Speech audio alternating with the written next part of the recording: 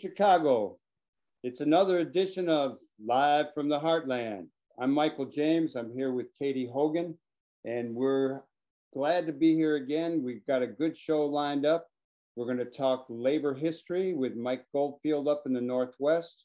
We're going to talk with a couple of musicians from Italy and Chicago, and we're going to remember our good friend Mimi Harris. So all you friends, you neighbors, you comrades, wherever you may be, stay tuned for an hour of real interesting conversation and a good time. And once again, thank you, Kev Mo. We do stand up and be strong here in Chicago. So let's let it roll. Good morning to you, Katy Hogan.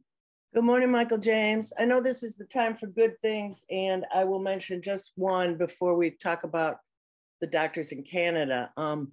I just had a wonderful week with Brandy Carlisle in Cancun, singing and incredible live music, incredible vibes, and all, not totally, but mostly girls thing. I love being in a girls' presence, and 5,000 of them at a sunny resort in Mexico is an excellent way to splash around in the pool and meet a lot of really great gals. And I'm thinking of you all, mwah, especially all the incredible musicians. Well, it was really good to have you make a little cameo appearance from the beach down there last week on the show.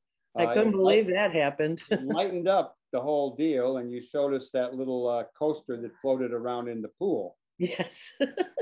Well, let's get to some serious stuff. First, this really good thing, right? That doctors in Canada can now prescribe visits to national parks, allowing those with prescriptions to enter without, free of charge, without paying their fee, in recognition that walking in nature is healing. Yes. I like it. And I do have a pass to go to all the national parks here. Me too. I got to start using it. Yeah, right. Okay, around the globe, the Olympics are dominating the news, at least some of it, and there's always controversy about China's human rights policy. 6 young Japanese people are suing the operator of the Fukushima nuclear plant after developing thyroid cancer in the years following the 2011 disaster. And we still await with bated breath what is going on in the Ukraine with Russia, Belarus, etc. We'll see. Yeah, it's very tense. What do you got on Mitch McConnell, Katy? Well, amazingly, Mitch McConnell finally reached a point where he was upset with fellow Republicans. Congratulations. Welcome to the party, Mitch. He's criticizing the RNC for the language that they used and for censuring the 2 House Republicans who are on the committee to investigate the January 6th rioting. He said it's not the party's job to police the views of lawmakers. Not sure what that meant, but what he finally and truly objected to were the words that the investigation represented the persecution of ordinary citizens engaged in legitimate political discourse. Okay, that's dangerous, folks. If that becomes what looks like legitimate political discourse, we're in big trouble. So those words, of course, drew outrage from everybody, Democratic, and even a few GOP senators who I have brain cells working. I'd like to know their names and congratulate them. But yeah, this committee's work is extremely important, continues to be extremely important. And every time they criticize what's his name? Cheney's daughter. I like her more. Liz Cheney. She's pretty strong. Up in Minnesota, the Amir Locke murder at the hands of the Minneapolis police has sparked protests as the dust from the George Floyd murder has only begun to settle. The officers used a no-knock warrant in the early hours of the morning and shot the 22-year-old Amir Locke dead. he was not listed as a suspect in the warrant. So the mayor ended all no-knock warrants, and that's an issue that we're dealing with in Chicago and around the country. So let's hope that there's some semblance of justice in some way for this young fellow who got killed, and that these policies that get enacted too often are abolished. Yep. What about Supreme Court? Supreme Court did something good. They did. They no, I don't know if they did or not. No, the Supreme Court. I don't. You may know of something good. Right. What I saw was that they rejected the Alabama federal court's decision to have Alabama change the legislative districts that were drawn to favor Republicans. And the reason that the 5-4 decision by the conservative majority, lacking Roberts, who went with the liberals, was because it was too close to the date of the election. I don't know what random. You mean too close to the November election? Yeah, or maybe there's a primary. I'm not sure, but it's. No wonder. There was not a lot of, in the news. It was basically they just decided against, a better situation for Black voters who are over 25% of the population in Alabama and are limited to one district. We need to do a little house cleaning on the voter suppression and voter protection stuff that we normally do reporting on, because as the primaries draw near, there was another decision, and I'm not even sure where, so I'm not going to talk about it, about Ohio district redistricting. There was a court decision this week, so we'll catch up on that. And yeah, that was in Ohio, though, Ohio court. Right. And there's also a decision in North Carolina, I think. So I don't know what effect this thing that the Supreme Court just did will have on those other states. I don't either. And on the reefer report, we've been talking a lot about Oklahoma and how, pot is being grown there like more than many places. People are moving their farms from California to Oklahoma, and it hit the national news this week. But you have something else on another so-called drug. Well, I just got this from our dude, Emilio, who found it somewhere. A group of Maryland senators recently filed a bill that would create a state fund that could be used to provide free access to psychotropics, for military veterans suffering from PTSD, who, while also supporting their research into their therapeutic potential. We have reported on therapeutic potential of psychotropics before, and I'm really happy to see this happening. As a former indulger, I felt it helped my mental health greatly. And okay, what's happening with COVID, Michael? Well, there's this trucker blockade up there in Canada, and it's some Canadian truckers, but it's some American truckers, and a lot of support coming from right-wing American groups. Their GoFundMe page was canceled, but then the Christian groups moved in on it. There's talk about trucks blocking other border crossings from the U.S. side. So that's one thing that's going on over masks and mandate. No, it's over vaccination. Here in Illinois, Pritzker says indoor mask mandate ends at the end of February. There's obviously a lot of Democratic governors have moved to end these mandates. Probably it's connected to upcoming elections and politics as much as the lessening of the threat. Our labor report is really going to come up with our guest, Mike Goldfield, but let's just tell everybody that Starbucks employees continue to organize, and congressional staffers now have launched an effort to unionize their workplace, and we'll hear more about that. Let's ask Michael about that when he comes on, if he knows. Yeah, we'll see. And in Chicago, the Chicago Gig Alliance is urging support for the rideshare living wage ordinance, which will protect not only driver safety, but also protect the level of prices being charged for the consumer, the people riding in the back seat of those Uber cars and those Lyft cars. So we'll follow that because that's a good one. And, anytime people are organizing, we're really happy about that. I guess, and just lastly, before we bring in our first guest, and we have 3 guests today, so bear with us, folks. They're all interesting. Here in Rogers Park, we are mourning and marking the passing of one of our own, Steve Canine, a man who's opened up a great little joint on the corner of Newgard and Devon back in, I'm thinking 72, 73, called Canine's. It is still a great bar. He did the thing that a community most appreciates. He created a safe, fun, lively place on a corner and invited the world in, and also ran it the way he wanted to. Steve was no pushover, as anybody who knew him could tell you. He had his rules, but he also had, in this tiny place, a big old pool table. And when COVID hit, they found a little back patio that they could use and serve on for a while. I just want to say I love Steve Canine. He was a wonderful guy. And we used to run into each other at the bank when we would be dropping off yesterday's receipts, me from the Heartland, him from Canine's. Anyway, peace in your transition, brother Steve. You were a real doll.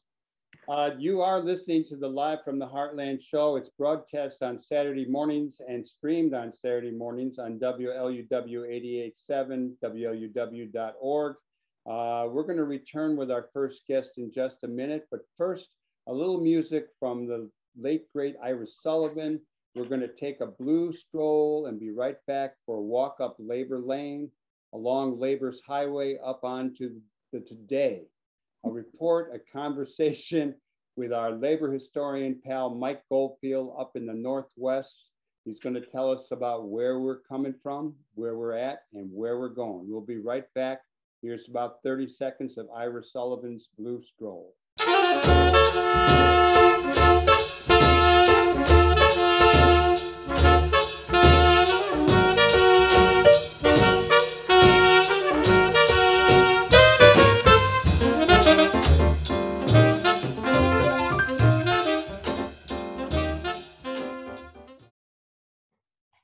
Welcome back to Live from the Heartland show. We're out of Chicago, but now we're going to head up to the Seattle area. We're going to talk with an old pal. Haven't seen him in 100 years almost. That would be Mike Goldfield, the retired labor professor from Wayne State, who worked in the Newark Community Union Project way back in the 60s.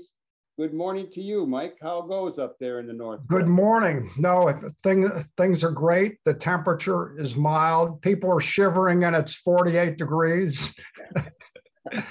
So I just came from Detroit where it's a little colder. Yeah, it's a little chilly here too. We're more than shivering. We're staying inside. Right. So how long were you in Detroit? You were teaching at Wayne State. Yeah, I was there for 30 years. So I got kicked out of school at the University of Chicago. I was a Teamster for a year. I spent 9 years working for International Harvester, trying to raise as much hell as I could.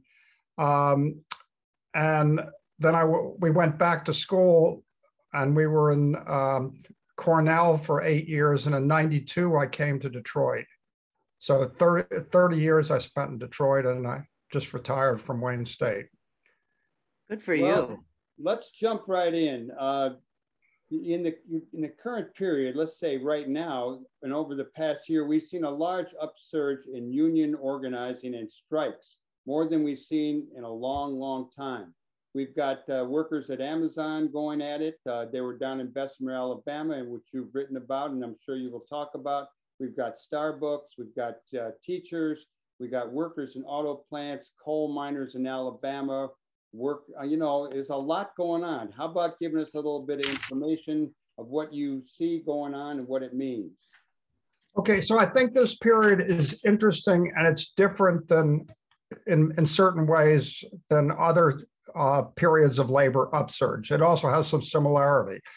So in general, in the past, like in the 1930s or in the 1960s with public sector union organizing, there were certain big strikes that galvanized people. So in 1933, the coal miners across the country organized in 6 weeks, and they pretty much inspired other people. Teachers organized early in 1960, particularly 50,000 New York City teachers struck. and that was sort of a signal for everybody else. This period is unusual in that we haven't had any massive strike or union victory, but it seems to be taking place across the board in big places, little places. I mean, I keep track of a lot of these things, and the list, I mean, some of the things have been publicized. The Frito-Lay workers strike has been publicized. John Deere, which is close at hand to Chicago, workers struck, but in Kentucky, water workers are on strike. It seems to be taking place, whether it's a Republican state, a Democratic state. Here in Seattle, concrete workers are on strike. And the list really goes on and on. There's really no rhyme or reason to the strike. The main thing seem to be that workers who've been underpaid, working and pressed too hard, have been really concerned, the lack of safety conditions, particularly during the pandemic. And with the labor market being tight and employers having trouble hiring all the people they want, workers have a lot of leverage. So workers gain leverage in different types of ways. One is when the labor market is tight. Other groups of workers, skilled workers of certain types, which includes professional athletes, have leverage because their skills aren't easily replaceable. And other workers are in industries where if they strike, they cause lots of damage. So this strike wave is taking place, I mean, all over the world in some ways, but certainly all over North America. I think one of the particularly inspiring things is the biggest GM plant, General Motors plant in Mexico, where General Motors and other auto companies hire workers to do the same thing as are done in the US, but as a fraction of the cost. So workers in the biggest GM plant in Mexico, over 6,000 workers, rejected the traditional company union connected to the PRI, the Party of Revolution from over 100 years ago, which has become very anti-worker. They voted almost 90% in favor of an independent union, and they're now raising demands to get more than the $8 or $10 a day, which they get. And they have a lot of leverage. GM needs their production. So I think this period is unusual in terms of the spread. Part of it has to do with the pandemic. Part of it has to do with other things going on. But go ahead. I mean, I have more to say, but why don't you proceed with other types of questions? Well, you brought up the history of the 30s, and I'm just wondering, you know, how we can compare, or if we can compare even what's going on now to the organizing of industrial workers in the 30s, or to the organizing of the public sector workers in the 60s and 70s. You spoke a little bit to that, but is there anything notably down a different path on this organizing that's currently going on? So, yeah, so I think in general what happens, I mean, my belief is that workers under capitalism always need and mostly want unions, and they're kept from having them. Coal miners clearly needed unions during the 20s, but they were brutally smashed and whatnot. And it wasn't until the early 1930s that they really started organizing. And I think that's the same. So in all these periods, workers have had repressed needs that finally got broken through. So that's a similar thing. But in some ways, the critical sector, so it's nice to see Starbucks workers organizing. Right. You know, for those of us who go into these coffee shops, these people seem like they're working at high speed. They have a lot of complaints that we don't see in terms of pressure and harassment and shifts. Right. irregular shifts and that sort of thing. But they're not in a position, even if they all organize, to dramatically affect the economy. On the other hand, workers at Amazon have a lot more leverage. So Amazon is unusual. So Walmart was the first big commercial sales chain to go this high speed delivery and to make things very efficient. But 90% of their workers work in big box stores, 200 employees, 300 at most. They don't have a lot of leverage compared to Starbucks workers. Starbucks employs, and who knows, it changes every day, but somewhere around 1 million workers in the United States, but 80 to 90% of them are in these big warehouse and delivery stations. The biggest ones, like the one in Bessemer, Alabama, have 4,000 or 5,000 or 6,000 workers in them. And if these workers organize and successfully strike, then they can shut down significant parts of Amazon's operation. They also can create a lot of havoc for the economy. So most of us at this time depend upon a lot of these deliveries, both for consumer goods. Many of us, particularly some of us who are older, are concerned about shopping and have more delivery. I never would have thought of having food delivered. I know. Either from a restaurant or a grocery store before the pandemic. Or a snack late at night. Yeah, or I mean, maybe a pizza delivery, but aside from that,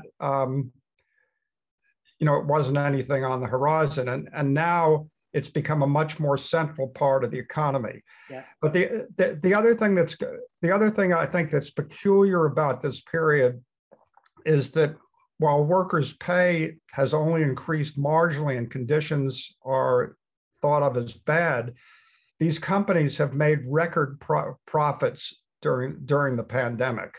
So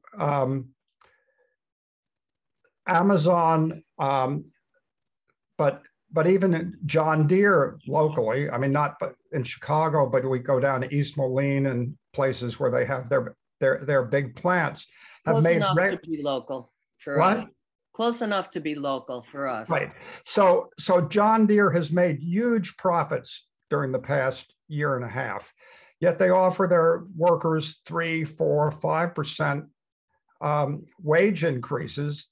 They don't check the speed up at all in the plants, and yet they're doubling and tripling their profits over a very short period of time. And I think that in addition to the leverage that workers have, the resentments, we have Jeff Bezos with a $500 million yacht, which doesn't have space for a heliport. So he builds a second yacht to drag behind so his girlfriend, who's a pilot, can land her helicopter there. This somehow doesn't resonate if you're barely scraping by and having to come into work when the company isn't providing any safety conditions or whatnot. So I think that, and the important thing to recognize is this is taking place all over the country.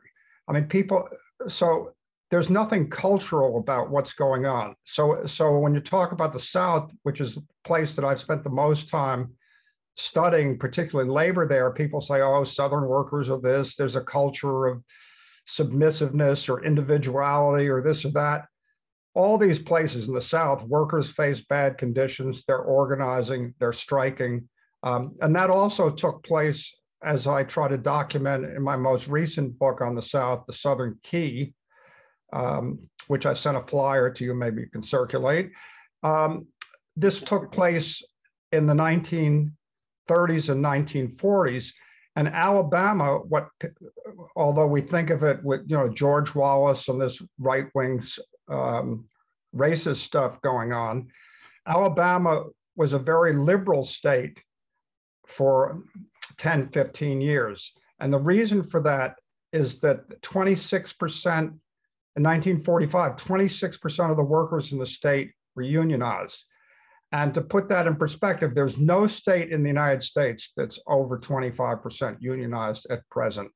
And even places like Illinois and Michigan, which we considered historically high unionized places are under 20%. So Alabama, led by coal miners, forced the election of officials and forced the government to do a lot of quote unquote, progressive things. Mike, let me jump in and ask you, what should we keep our eye on? What's a bellwether of what's to come, of what we're seeing going on now? So I think that the amount of strikes and organizing are not yet, even though they're very widespread, are not yet comparable to what we saw with public sector workers in the 60s and 70s or anything going on in the 30s.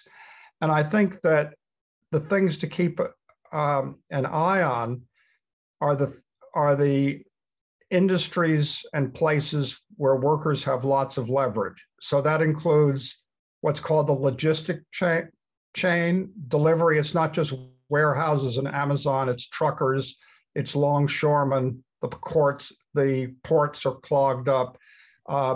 It's basic manufacturing, which is still much more important in the country than people argue. So for example, with the exception of Mexico, which is very close by, almost all the foreign auto workers have moved their assembly plants and much of their part production to the US, and many of that's in the South. So 25 to 30% of auto production in this country is done by what are called transplants. So that's Toyota, Honda, et cetera, et cetera. The 4 or 5 Japanese auto manufacturers are the biggest. So they do that because this is a prime market for them. And there's a lot of, it used to be in the 80s that they'd import cars, but that's too much of a hassle. There are tariffs and all that. So the production in this country, we need to look at heavy manufacturing, oil production workers, logistic workers. It seems to me when these workers organize massively, it'll stimulate much greater organizing among workers with less leverage. And that's historically what happened, not just in the 30s, in the country as a whole. It happened, a lot has been written about Hormel workers in Austin, Minnesota. They organized the main plant there, and then they went to organize what's called wall to wall. So beauty parlor people organized, newspaper delivery people organized, everybody else. So I think that those big places that organize and strike, if they're successful, will stimulate a much bigger wave. And in Chicago, in the Chicago area, you still have manufacturing, although nobody writes about it. And I'm also struck that even on the left, people pay very little attention to labor.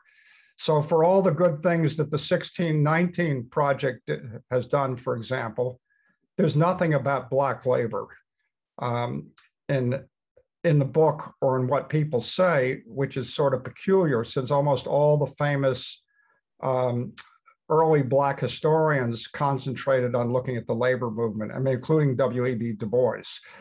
So I think that we look for this organizing to take place. Amazon's going to be a tough nut because of the resources that they bring. I would compare it to steel, to the problems that steel workers faced in the Chicago, Indiana area, where there were over 100,000 steel workers in the 1930s. The companies had so much resources and were so repressive that steel workers took a lot longer to organize than coal miners or clothing and workers and that sort of thing. When they finally organized, there was a huge explosion, and these big locals, at one point, South Works, Gary Works, these bigger places had 30,000 or more workers working at them. So when they finally broke through, there was a massive spreading out of organizing and strikes. I want to just, in the light of, you mentioned, truckers being an obvious, logistically strong unit of workers to organize. We have a political problem there, though. We have, given what's going on the border between Canada and US right now, we have the truckers making the most noise are pretty right wing. They're turning mask wearing into a political statement. They're turning scientific reasons for closing borders. I think it is challengeable, but it's being done in such a way that's pretty unfriendly, shall I say? And just couple that with the inflation that everyone is experiencing now, whether or not they got a raise in pay or any pay whatsoever. Prices have risen to 7%, I think I heard yesterday, of most goods. So I'm not sure what the era allows us to do and how we can support the new wave of organizing, to assist it. So clearly the present situation is complicated in a lot of ways, but I think that the cachet and the publicity go to people like these truckers. So if you look at the data in Canada, over 90% of truckers in Canada are fully vaccinated. Right. Let's assume that if you're fully vaccinated, you're not on the picket line around it in Michigan, the two biggest bridges to Canada. And by far the biggest one is the Ambassador Bridge from Detroit to Windsor. So who are these people? They're being handled with kid gloves. You can remember, certainly Michael can, if we had a demonstration in Chicago and the 68 convention, we were beaten by clubs and people were killed at these things and whatnot. And these people were being handled with kid gloves. There's a lot going on, and certainly the ascendancy and the leverage in terms of publicity are not on the left at this point. The Black Lives Matter stuff, as extraordinarily impressive it was, dissipated as a public phenomenon in the months afterwards fairly quickly. Michael, I was in 67 with tens of thousands of us sitting in and spent overnight surrounding the Pentagon, and we were all worried with all the troops there that we were going to be shot. And you look at what happened last year on January 9th, if that had been us and we had actually broken through into one of those buildings, many of us would be laying on the street. Mike. So it's, there's lots of things going on, clearly. Thank you for giving us so much information, and we're going to digest it. Tell people briefly how they could get your latest book or how they get a hold of you, and we'll have you back in the not too far off with more labor reporting. Yeah, so that sounds good. So my book is going to come out in paper, they claim, but the publisher's slow on these things. But the flyer I sent you has a discount coupon for 30% off. It's called The Southern Key: Class, Race, and Radicalism in the 1930s and 1940s. It's available from Oxford University Press. You asked me about the background. That this is actually on the cover of an earlier book I did called The Color of Politics, Race in the Mainstream of American Politics. And it's basically about race and labor from the beginning of colonial times to the present. I'm available on Facebook. I have a website at Wayne State. People want to get in contact. What? We found you one time, we'll find you again. You did great, and I really appreciate it. And we keep talking longer, but we got a whole bunch of other guests coming on. No, that's fine. I appreciate the opportunity to talk with you. And Mike, I haven't seen you in a long time. So next time. Thank you, Mike Goldfield. Thank you so much for joining us and for your lifetime of good work. Thank you. See Appreciate you later, brother. I thought you were a painting at first, with the way your eyes stared into mine. Your smile is just the silent color of something most divine. All right. So we just heard from a song that you guys made. I'm not sure which one. Okay. Because we didn't, it's either Painted Lady or what was the other one, Freddie? Woman. Yeah. Painted Woman, sorry. Yes, yes. Painted Woman, It's or the same thing. there was another one. Well, Lynn is the person who hooked us up with you guys, and she sent us 8 tunes. And Okay. we're not sure which is which, but we'll work that out when this thing gets presented, not only for the radio on Saturday morning and the streaming, but forever on youtube.com/heartlandmedia. So All right. we're ready to welcome the 2 of you in. Our guests now are Freddie McGuire over in Florence, Italy, and Larry Williams right here in Chicago. Right and here. The occasion for all of this is because they have a new album out, Freddie's album. It's called Evidence. It's got a bunch of tunes on it. And Freddie is coming to the States to appear at Buddy Guy's Legends on February 17th, and he's going to play with a wonderful band called the Larry Williams Band. There you go. Good morning to you 2 guys. Good morning. Good morning. Welcome to Live from the Heartland. So listen, let me ask Larry. Larry, Freddie told us that you guys met each other on Facebook. How did that happen? Please tell us how that happened. Well, actually, I've done a lot of engagements out in the UK, and the videos that we posted were pretty good. They're pretty good, and Freddie got a hold to them, and he dug them, and he in return spoke with this beautiful young lady named Colleen, who's here in Chicago, who introduced me to Freddie through Facebook, and that's how the connection got started. And you know, as an artist, you get a lot of phone calls from a lot of different people. So it wasn't that, you know, we were blowing anybody off or anything of that magnitude. It's just that things start, you know, rolling, and sometimes you don't get a chance to get to it. So I got a chance to listen to some of his material. I was like, wow, really? He said, yeah, and I got this, I got that. I said, wow. Then I got excited. Because the enterprise that we're dealing with, LD Enterprise, is that, you know, we're doing a whole lot of different things, such as, you know, PR work, EPKs, contracts, showing artists how to get everything going. And we have a record label on the table as well, which we're about to launch. We have not launched yet, but it's on the table. And I'm like, okay, well, he's a great artist. I like the way he sounds. Let's go. Let's run with it. Then I got excited. Then when I got excited, I'm like, look, I told my team, we got to jump on this guy. We got to jump on him. So that's where we're at now. Freddie, what's your side of that story now? Fill in your side of that story. Yes. We had a great connection, and Larry's an amazing musician, a great artist, and a very nice and sweet person.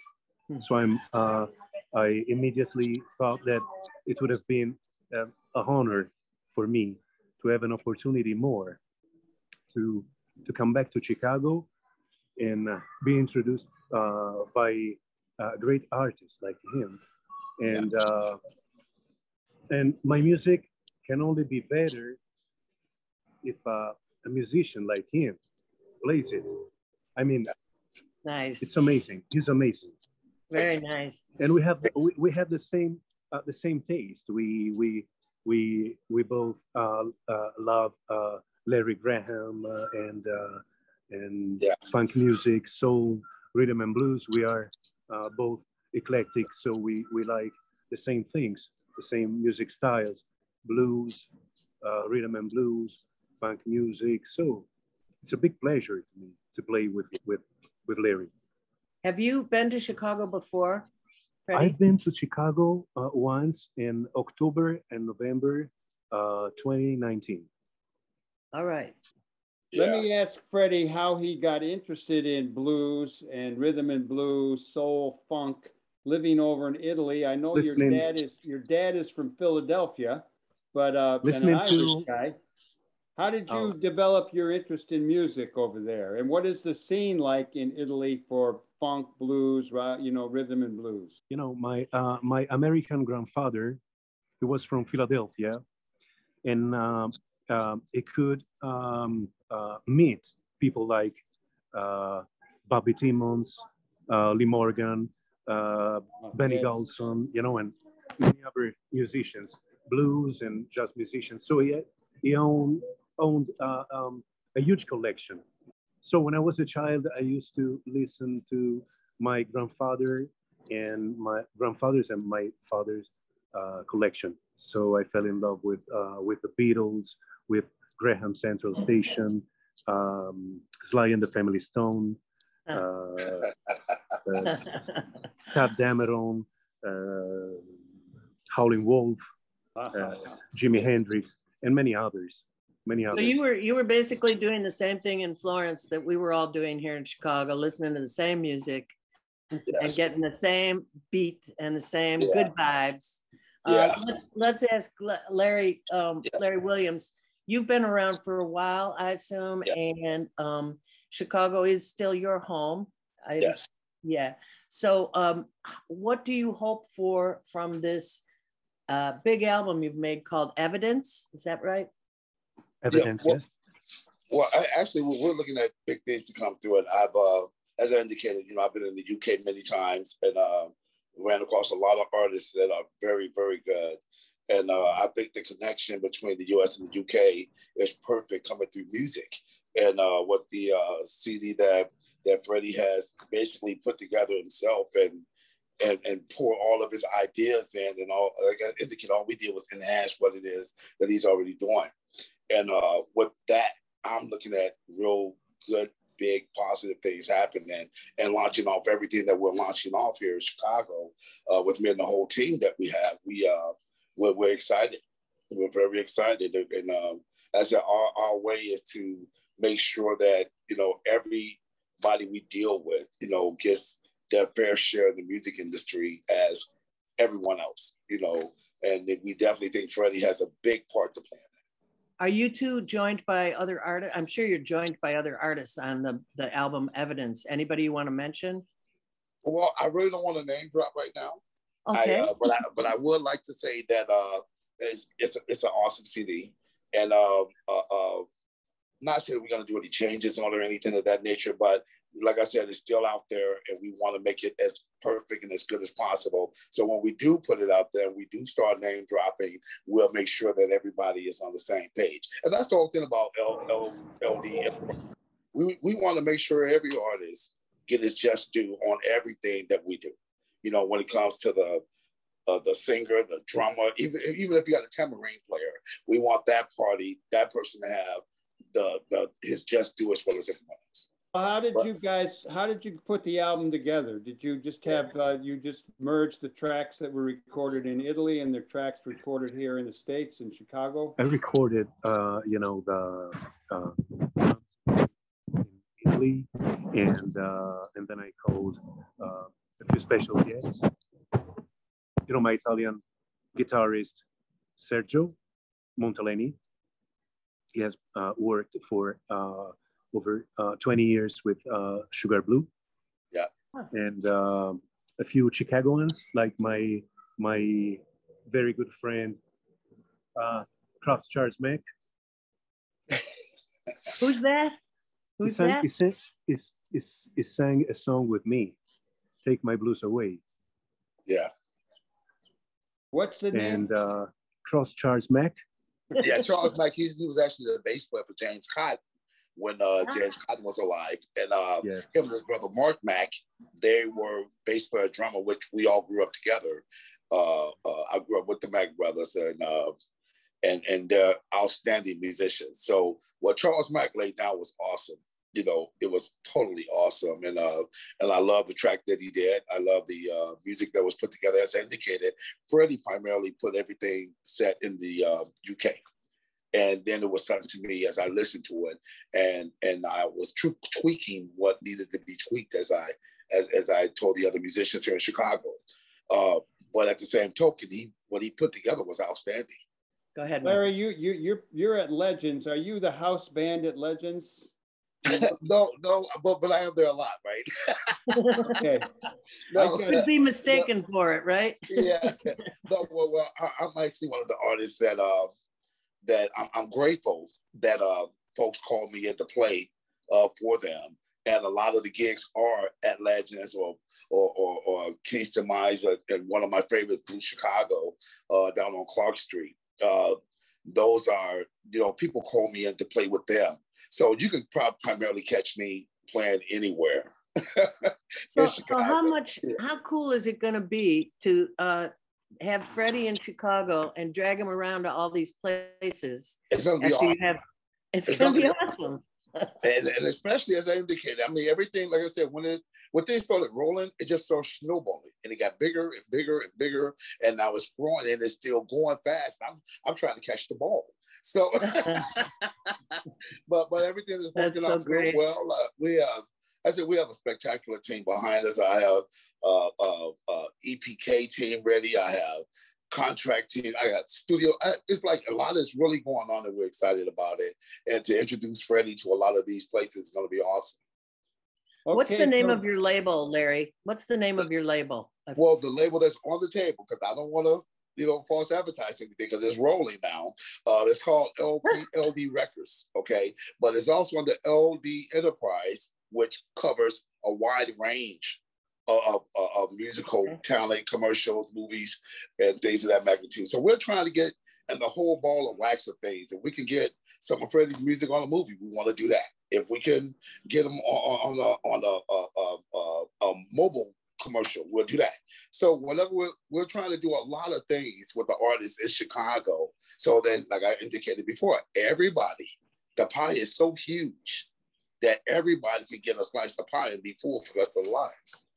Larry, excuse me, Freddie, let me ask you, are you going to sing all these songs in English, or are you going to do some in Italian? Can you do the same song in both languages? No, I've never sung in Italian before.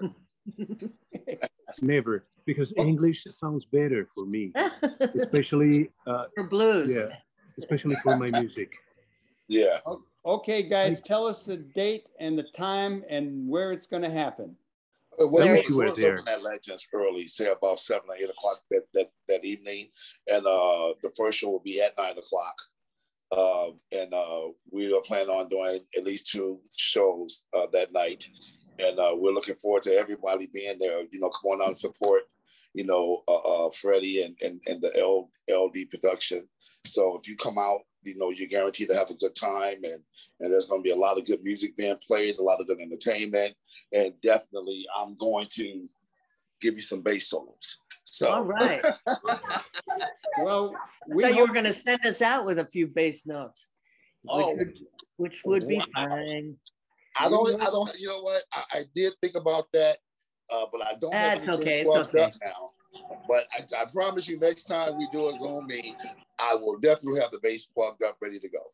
All right, we'll see you guys next week on the 17th at Legends, February 17th, Legends, around 9 o'clock. Exactly. Hope to meet you both. Thank you, Francesco from Florence, and thank you, Larry from South Side. We're up here on the North Side. I hope we see you guys later this month. I really would like to meet you in person.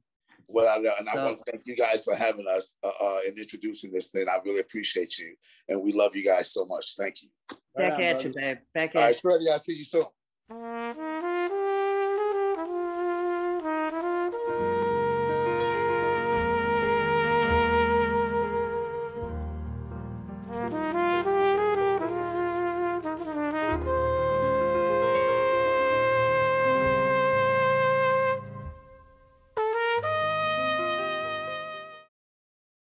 So we are so happy to welcome our good friends, Mary Driscoll, Peter Kuttner, who we asked to come in this week for an extended in memoriam on our friend Mimi Merkles Harris.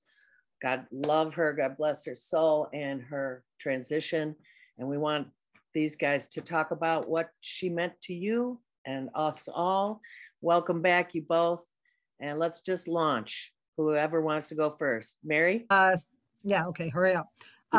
So I just want to talk a little bit about a remembrance of Mimi. Mimi and I went to Spain together with our daughters, and we went to Barcelona, and also we were lucky enough because we knew the great nephew of Louis Buñuel to be able to stay in his house in a little town called Calathete. And it was so moving to go to Spain with Mimi because her husband, Sidney Harris, had fought in the Lincoln Brigade in the Spanish Civil War.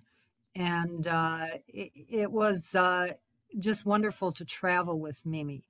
We had a lot of adventures.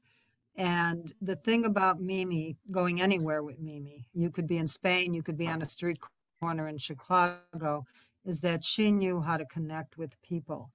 And Mimi loved adventure, the kind of adventure that I call adventure of the soul, where being in Spain and in Barcelona was wonderful to be there with her, but I could have been anywhere with her and had those kind of adventures. She knew how to talk to people and get down to their essence and bring out the best. And that was one thing that I hope I learned a little bit about from Mimi. But she certainly had that ability, and she was such a soulful person. It was just wonderful to be anywhere with her. I also saw the mother side of her because our daughters in this little town in Spain spoke reasonably well Spanish, so we're able to hook up with the local younger people that were out there hanging around. And they went out with them every night. And one night they didn't come home until really late. And Mimi and I both were standing out of our little villa waiting for them. And Mimi had this black mantilla. And I don't know if she got it from Sid or where she got it, but it was definitely very fitting to the situation. And when they came home, I was ready to let loose, but Mimi, in her black mantilla, gave the most wonderful little lecture to the daughters that was both on the one hand totally understanding, and on the other hand totally a learning experience for them and for me as well as to why they should not have stayed out that late. So I learned that from Mimi too, although I don't put it into practice as well. Then the other thing, Katy, and maybe you should chime in on this, and I'll be quick, is our book club. Both Katy and I have been in a book club with Mimi for about 25 years, maybe. Yeah. And Mimi was pushing 30. 32. 32. Wow. That's amazing. And Mimi was such a literary person. I mean, she knew all these wonderful books for us to read that were not, new, not the latest out on the press. Like we read something from George Orwell, Down and Out in Paris and London, that I had never heard of, but I loved. Yeah. And she introduced us to Ruth Ozeki as an author. I mean, what a wonderful, rich literary experience. She also always wanted us to read the Russians, and we almost always resisted because they're hard. But she did get us to read. Yeah, she did get us to read a couple of short stories. She did. So in memory of Mimi, I'm sitting behind one of my bookcases. And again, I just loved her so much. And she was just such a wonderful person to know. I hope that I was able to internalize some of the things about her and take them and make them part of me. Peter, how about you? Wow, this is how about your it's a hard act to follow. I think the only one that I would be harder to speak after would have been Mimi herself. Great story, Mary. I met Mimi on the battlefield, which was maybe where she was all the time. She was always at battle with the powers that be. She wanted a much better world and fought every day to her, literally now, to her last breath. We were in the midst of uprisings around the assassination of Martin Luther King Jr. in Chicago in April of 1968. The East Chicago Avenue Armory was full of Illinois National Guard, armed, And those of us who wanted to see some calm brought to the city decided it would be a good idea to march over to the armory and ask the soldiers to stay out of the neighborhoods and let the people take care of themselves. Mimi was there with her youngest son, Adam, who's in a stroller. The daughter that Mary Driscoll just mentioned, Suzanne, was in Mimi's arms on her hip. And Mark, the oldest one, was kind of holding onto Mimi's skirts. And we were chanting. And all of a sudden, the doors of the armory open, and soldiers with real guns and real bayonets on the end of them come charging out and to break up the crowd. I ended up in jail. Mimi, of course, had her children and was not above using them as human shields, and walked away unscathed. But experiences, I had many other experiences like that with Mimi. And she was such a good friend and had such great insight into you. You know, there's this poetic thing about your eyes being the doorways to your soul or something. Well, somehow Mimi could really get through that, could pierce that. She saw that. She knew me. And I'm sure I'm not the only person that could say this. She knew me better than I knew myself.